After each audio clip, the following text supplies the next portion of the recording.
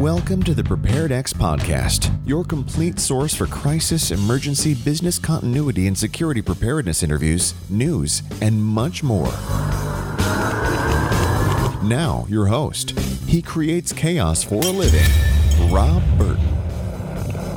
Hello and welcome to episode 112 of the PreparedX podcast.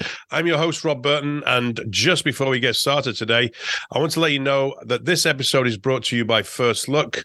First Look is a customized crisis simulation exercise service by PreparedX. We design it, you deliver it. See more details at preparedx.com/firstlook. Well, today I'm super excited. I'm joined by William Dunn, who is a lead expert on crisis management and emergency services at Penn State Health. Welcome, William. Thanks, Rob. Really appreciate you having me today. Yeah, thanks. Well, I'm glad we could finally get this going, and we've been talking about it for a few weeks at least. So, thanks for coming along for the session today. Episode 112. So we're getting up there in terms of episodes. So thanks for being part of this. Before we do get started, though, William, for our viewers and our listeners, can you just let them know a little bit about your career so far? Yes. So my career actually started about 30 years ago. During college, got very involved in EMS and fire service, and was fortunate enough to get a bachelor's degree and master's degree at University of Maryland, Baltimore County in emergency health services. And through that time, really learned a lot about not only emergency medical services, but leadership, education, research, and had the opportunity to do some research on crisis management and disaster response at the National Study Center for Trauma and EMS. So had some really great mentors and learned a lot, and left there and went on to be a chief of an EMS system in Connecticut, and then went out to Los Angeles for 22 years, worked as the program director of the paramedic school at UCLA, David Geffen School of Medicine, and which was formerly the Daniel Freeman program, which was the first nationally accredited program in the United States for paramedic programs. So very fortunate to be a part of such a legacy there. And then moved into the health system side in emergency management and safety and security. So I spent 14 years at UCLA Health, which is a very large academic health system. A lot of diverse types of challenges when you talk about emergencies and crisis and different populations and types of hazards that exist in the area. And a little over a year ago now, moved to Penn State Health and oversee emergency management and business continuity and emerging infectious disease preparedness. That's great. Yeah, I know when we initially spoke, we spoke about the COVID days in the last 2 to 3 years and your experience with that. Well, this is great. I'd like to start off, though, by just, putting some framework together around the importance of crisis management, specifically as it relates to, your sector, the healthcare sector. Right. Well, I think one of the biggest things about healthcare crisis management is that we are a 24-hour, 7-day-a-week, 365-day-a-year process, and that the community is relying on us to be mission ready, mission competent, and lean forward even more, expand our mission capabilities when there is crisis. So I think from a continuity perspective, crisis management, understanding not only the day-to-day operations, and then how we can leverage when there is a challenge, either internally to the organization or externally to the organization. Looking at the campus here at Penn State is about 550 acres. It's like its own little city. Yeah. 19,000 people every day, just on the faculty, staff, and student side, and hundreds and thousands of patients that come through here. So realizing that we have to make sure that the lights stay on, all of the facilities, IT systems, communication systems, dealing with all of the other types of risks that exist in many other organizations and cities, fires, floods, security issues, all those kind of things. And at the same time, having to maintain that focus of taking care of over 600 patients and in inpatient beds today, as well as their family and loved ones. So that is a big lift. And then looking at the community when there are challenges in central Pennsylvania or beyond, being able to expand capacity, whether we talk about the pandemic and really expanding capacity to meet the need of very sick individuals, or we have a mass casualty incident or something else that exists. So really looking at how can we be flexible and at the same time continue on our day-to-day mission, really providing world-class healthcare, and at the same time dealing with those other challenges. Yeah, that's excellent. Really impressive operation. And just for our listeners and those viewing, that wasn't a prop in the background. It was, sirens going on in the background there. William is on the job, so to speak. So again, appreciate that. That's a great background there. And again, impressive operation, and the fact that you can support the community and probably run through those drills and exercises. And we'll come on to that on how you support those, or at least try and plan for those as best you can. Right. Going into planning, then let's talk about planning in terms of your experience with regards to plans and training. What's your experience with that as it relates to both the management teams, those obviously have responsibility for decision making, but also for team members who are out on the ground, so to speak. Yeah, so I think one of the really important things around planning, not just in healthcare organizations, but many organizations, is that in addition to those day-to-day things, there's lots of competing priorities. And so I think in emergency management and business continuity, it's figuring out how to instill that planning process and create value at the same time. Create the value not just for the crisis, but create the value for the everyday.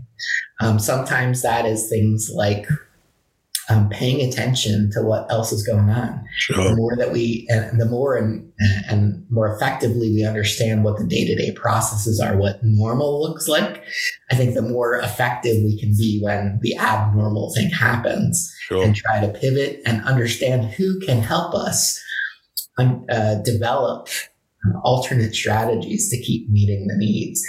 So I think immersing yourself in the day-to-day operations to try and create that value. I think the second thing is being the conduit for relationship building. I can't tell you how many times I get a phone call that says, Bill, I know that this isn't your job. I know that this is your responsibility, but I need a sounding board, and can you help? And you spend 15 minutes on the phone and you hear this person out, and then you connect them with someone else in your organization or outside your organization that maybe has gone through something similar. Yep. Or maybe can help them because they own that. They have that responsibility. And I think when we do that as emergency management professionals, it really goes a long way.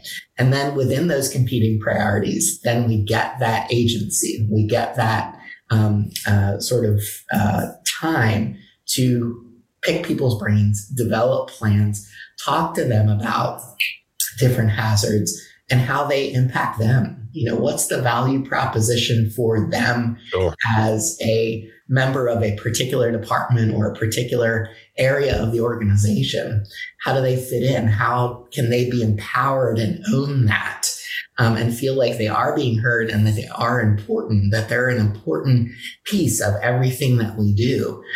So I think, globally on the planning side, it's really engaging all of those fellow team members, getting their perspective, getting them to feel empowered and bring things up, getting them to the table, even again, when there's lots of competing priorities. Yeah, for sure. I love that. That relationship building is critical, and it's about trust, right? So when you need to work together, and maybe in the future, it may not be now, but it's about having that that notion that you've been there before, you've had a conversation, you've built on the relationship, and you're comfortable in knowing that you're going to take care of your role, and whoever your partners are going to take care of their roles because you've developed that trust. Right. Great. You definitely, I think, also learn people's capabilities. Sure. Those leaders that may not necessarily be the formal leaders, but have skill sets that are very transferable in many different types of crisis that can step up to the plate, can assist you in a process, even though it may not be their normal day-to-day job. Sure. Okay, I'd like to shift gears a little bit. I know, COVID, of course, we have the new variant hovering around. Lots in the news again about that, certainly, overseas as well. We've got some news around China and their struggles around the new variants. In your experience, so in recent years, especially the impacts on the, emergency responders in the healthcare space, what are the biggest three lessons that have come out of that in your experience from responding to COVID? I think the first is really understanding that component of mission continuity. I think a lot of times we really focus on the sexiness of the hurricane, the earthquake, the fire, the flood, the mass casualty incident, the active shooter. But I think in many cases, figuring out how to commit to the day-to-day operation, how to sustain that, really think through and plan and develop that component when you have less staffing, when you have less supplies, when you have less, infrastructure to support the needs of the overall population. So I think, really spending and focusing more time on, again, that mission continuity construct, I think, really benefited the organizations that I've worked in, where I think many other organizations struggled with that hadn't thought through some of these types of concerns and really looking at it from an all hazard perspective, not just the big pandemic, but you have an internal fire and now all of a sudden you don't have that space, you don't have that equipment, you don't have that supply. Sure. What are those opportunities? I think the second thing is really understanding how vulnerable we are related to supply chain. Yeah. Yeah. No. So, I think there's been a leaning of supplies and equipment around the world, not just in healthcare organizations, but certainly around the world, and looking at when we need to either maintain a supply, steady state, or increase it, where the challenges exist. And certainly in a crisis like the pandemic, where we saw significant disruptions in workforce ability to even be working, raw material transport, availability, shipping. Sure. We can go over and over and over. And again, this isn't unique to the pandemic. We saw this in many other disasters, global disasters. But I think seeing the reliance and vulnerability that we have in I think just about every critical infrastructure sector has really been an eye-opening experience. Sure. I think the third thing that I would say is that we need to engage our team members about mental health more. We've seen this a lot, and I think the pandemic truly exposed that, where we had that opportunity to look at how challenged all of the different factors were engaging our workforce. So if you think about in healthcare, not only did healthcare employees have to come to work and be concerned about taking care of patients that were really sick that they may or may not know a lot about, they also had to worry about themselves getting infected. They had to worry about their spouses or significant others that may have had layoffs in their work environment. They may have to keep their children at home and may not have a lot of support in order to do that. And then worrying about the health of their family and friends and community members. So I think it really brought about that component of how do we holistically try and encourage our workforce to focus on self-care, taking care of what they need so they can be really present in their mission space. Yeah, love those 3 points. You got me thinking on the second one there, the supply chain one. We're designing a scenario right now for a client of ours, and they're in the healthcare sector, and they want to look at it's one of those services that they get externally, and there's only two providers of this particular service, and so I know they're having challenges around what to do, and so business continuity obviously comes into play there as well. So great points there. I want to move on, and I know you're struggling with the video there, Bill. So don't worry too much. As long as we can keep the audio moving, I think we should be okay. I'd like to touch on the communication aspect now. I know you. There's a great photograph of you on your profile page on LinkedIn with you briefing what looks like to be a press brief based on a situation that's going on. Very, very impressive photograph. So can you talk to us a little bit about your experience with regards to briefing the media and those types of communication challenges that folks are often faced with, both in the healthcare sector, but in general as it relates to dealing with crises? Absolutely.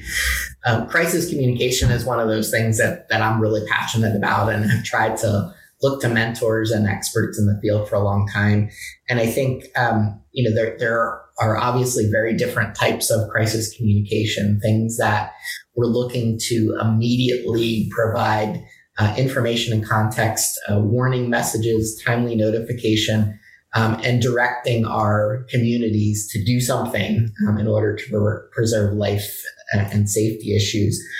I think then there's also the follow-ons, those formal press briefings where we have the opportunity to describe to our communities and our stakeholders, what were those challenges?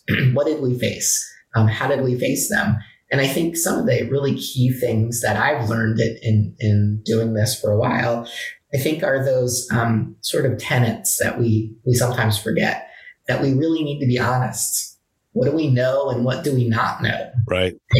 I think it's easy to get into the game of trying to be confident but not be arrogant in our approach. Right. And also starting to speculate because we think we know what's going to go next, right? Sure. So I think that's one of those components is being very upfront about what we know, what we don't. And I think having some humility in that process. We are looked to by our community members to have that confidence that we're going to get through this, we're going to move forward, everything's going to be okay. But also recognizing the impacts of whatever this challenge, whatever this crisis, whatever this emergency is, and ensuring that people understand that we get that, that we have that empathy, we have that sympathy, engaging in that process, that this has affected lots of people, even that we may not know, in ways that we may not know and we may not understand. So I think those are some of the real tenets. And I think the other piece is exploring what the challenges are, maybe why you don't know something right away, right. Maybe that you, want to provide that information, but don't want to provide inaccurate information. Sure. Looking at where those opportunities are to re-engage people at a later time so that you can provide those updates, that you can provide the really good context of truly what happened. Because as we all know, early on in many emergencies, there's lots of speculation, there's lots of unknowns, there's lots of misinformation. And I think, again, being upfront, honest is really the best approach. Yeah. Well, it certainly sounds like best practice there in terms of what you do and your experience. And the corporate folks, from our experience as well, that's that balance and that struggle in terms of what to say and when to say it, and the different stakeholder groups that they have to coordinate with. So sounds like it's very similar in the healthcare space there. I do want to move on to what your concerns about or are for the coming year here. We're just mid-January here as we're recording this session, this episode. What are the risks that you're most concerned about, William, going into 2023? Well, I think I'll talk to a couple different components, some that are unique to healthcare and some that are more broad. The first one within healthcare, I think, is the workforce challenges. So we continue to have challenges with staffing. There are many healthcare professionals and support professionals that have retired early, that have left because of the strain of the pandemic. So really reinvigorating the depth and complexity of our workforce. And in the meantime, how do we sustain that? If you look globally around the world right now, there have been recent strikes of personnel in the National Health Service in Britain for paramedics in the pre-hospital setting, as well as nurses. If you look at New York City, they just got through a nursing strike there. And a lot of that was focused on staffing challenges. So how do we sustain, how do we continue on with the mission, yet continue to deal with some of the challenges of an ongoing pandemic or new risks that exist, the hurricanes, the earthquakes, the fires, the floods, all those things that continue to stretch our resilience and stretch our abilities to maintain continuity. I think the second thing that we've certainly been focused on a lot in healthcare, but I think is much more broad to just about every critical infrastructure sector, is cybersecurity. We've seen tremendous increases over the last few years related to ransomware, related to data breaches within the healthcare sector. And many organizations that have gone through this have been hamstrung in their ability to continue with that mission. If you look at the reliance on IT systems and IT processes now in many sectors, we have built so many efficiencies. We built so many safety factors. We built so much redundancy into those processes by leveraging IT that when that is not available, that creates significant challenges in continuing to deliver that mission space. So really focusing on, one, how do we try and prevent that hazard from ever bubbling up, but recognizing that even with the best prevention opportunities, that we may experience those issues. And I think learning from others and trying to build that resilience. What are our processes when we have outages, when we have disabled functionality, so that, again, we can continue on with that mission. I think the third thing really is where are those opportunities to ensure that as our society continues to move forward and there are so many stressors, how do we maintain the focus of preparedness? How do we maintain the focus of planning and response and mitigation? As I mentioned before, there's so many competing priorities, so many stressors that exist.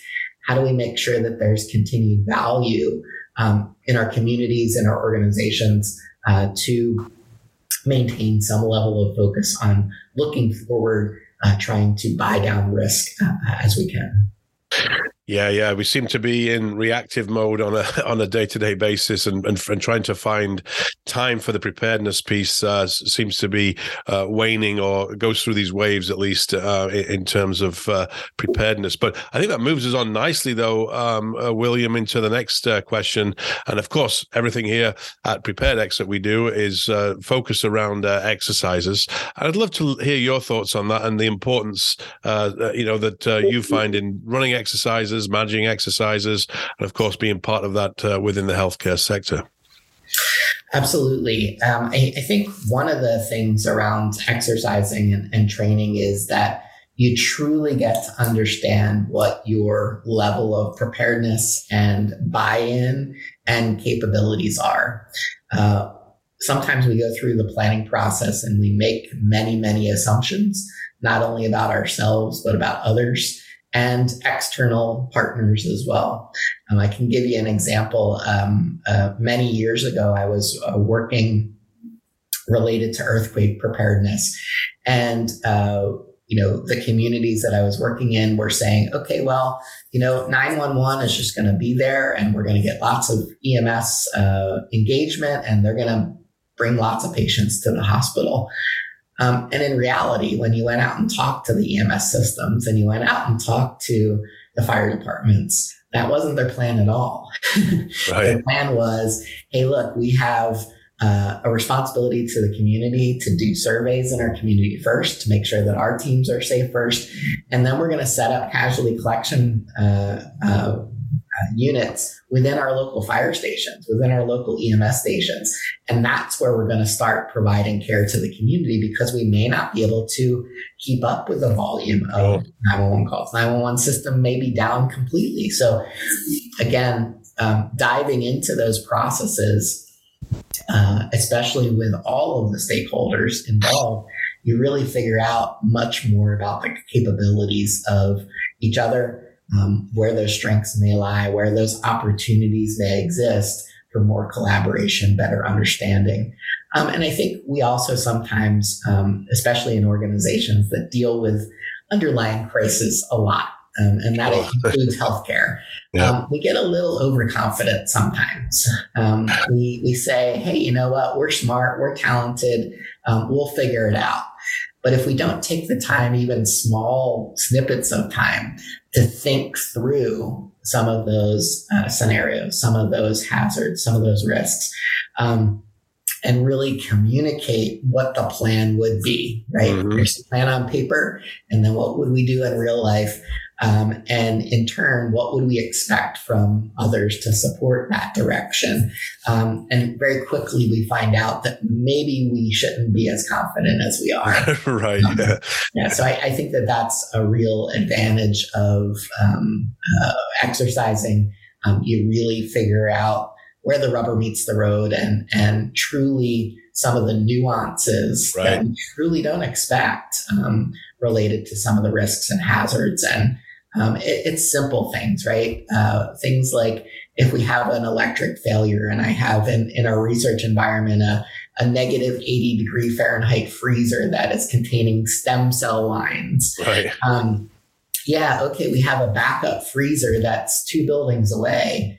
But how do you get it there? Right. How do you get it from point A to point B? So even those tiny little details that sometimes we take for granted can be devastating when we don't think them through. Yeah, especially in the healthcare space, for sure. I mean, you think about some of the scenarios in terms of having to evacuate, an ER space, right? Mm-hmm. It's just, I can't imagine the level of preparedness that goes into that, and I'm sure that happens, right? There's scenarios that all the floodings we've had recently in California. I'm sure there's been healthcare centers and doctors' offices, and even hospitals that have had to go through that for real, right? So practicing obviously brings that home. I'd love to end. This has been great, by the way. I appreciate you again coming on the episode here and talking to us on the show. We always like to end with some stories, though, William. And any stories from exercises that you can remember from your career. There can be a good and a bad one, a good, bad, and ugly. However you want to lay them out. We'd appreciate a couple of stories to finish us off here. Great.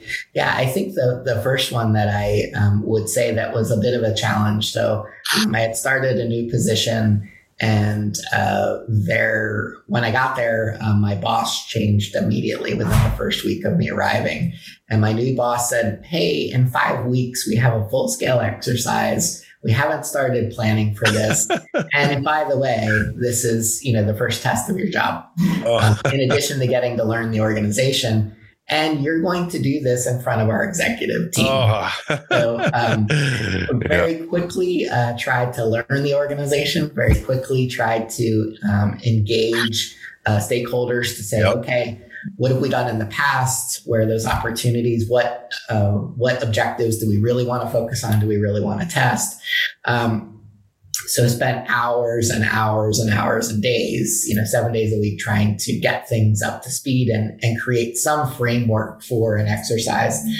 And then the day came, and was sitting there facilitating the emergency operations center component of it, while other team members were facilitating pieces out in the rest of the organization. And all of the executives, of course, are there that I know very little. And we get about 40 minutes into the scenario, and all of a sudden a real event occurs. And they just, stopped and said, okay, we need to focus on something else. hey, Bill, what are we supposed to do now? And again, those components that you have to be able to pivot and move forward and, do the best that you can in the circumstances. So that was certainly one experience that I won't forget.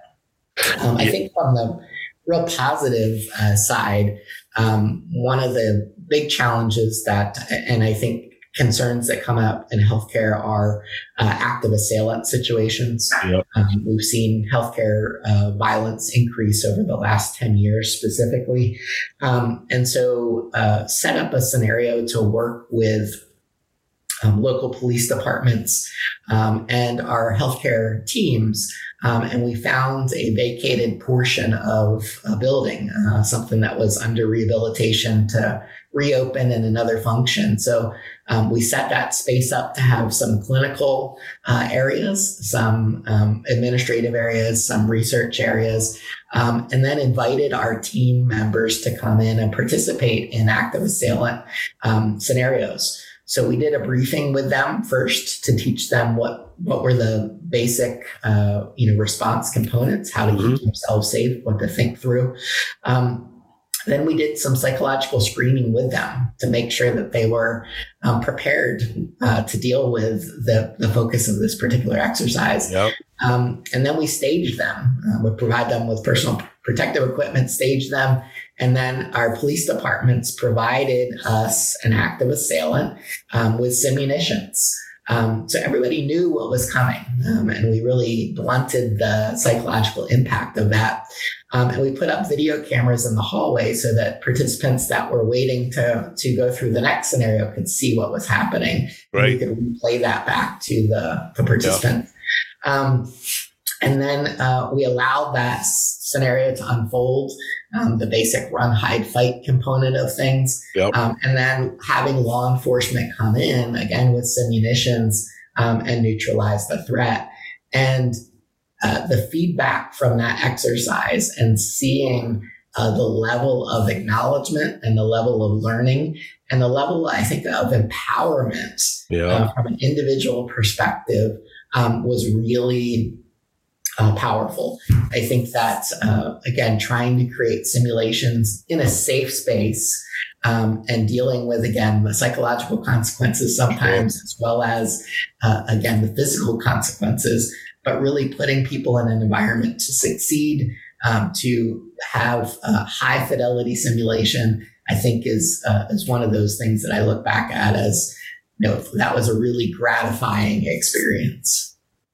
I love that as well. Did that become a model? Because that sounds to me like a great model that would be, continually used, or was it a big ticket item? Did it take a lot of effort with all the video recording and the pre-work?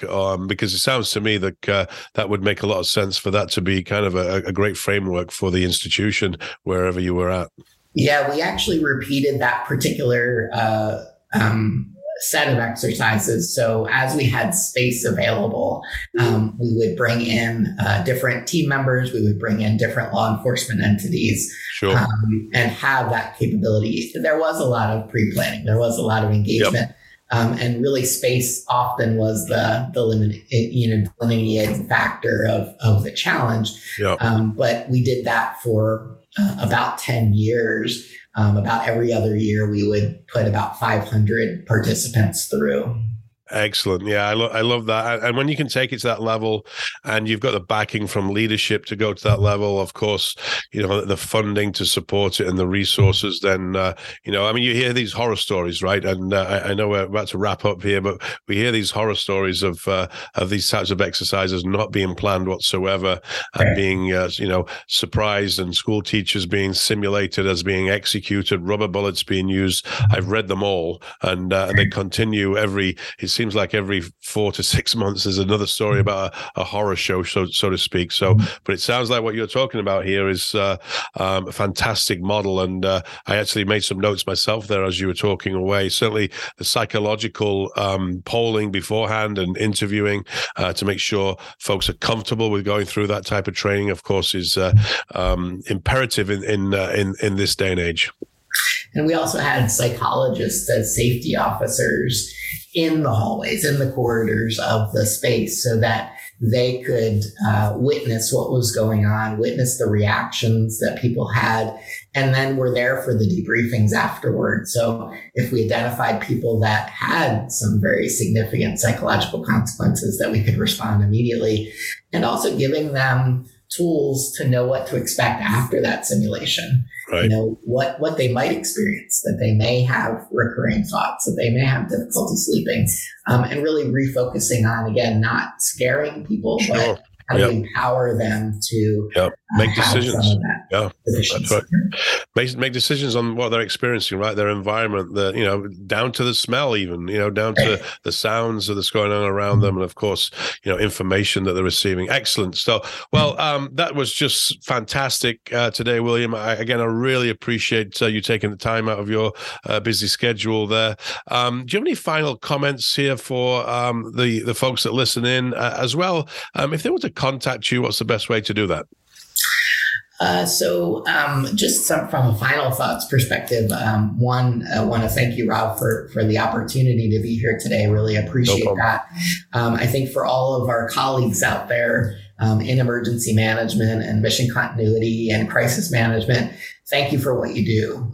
It's not always the easiest profession. It's not always the most glamorous profession, but we really do or should take some satisfaction in that we're supporting the people that provide all of our mission spaces every day. And without us and without some of our focus, certainly that would go sideways. From a contact perspective, probably the best way to get in touch with me is via cell phone, 717-215-8202, or email wdunne@pennstatehealth.psu.edu. And again, happy to be a reference or be a sounding board if anyone needs any assistance.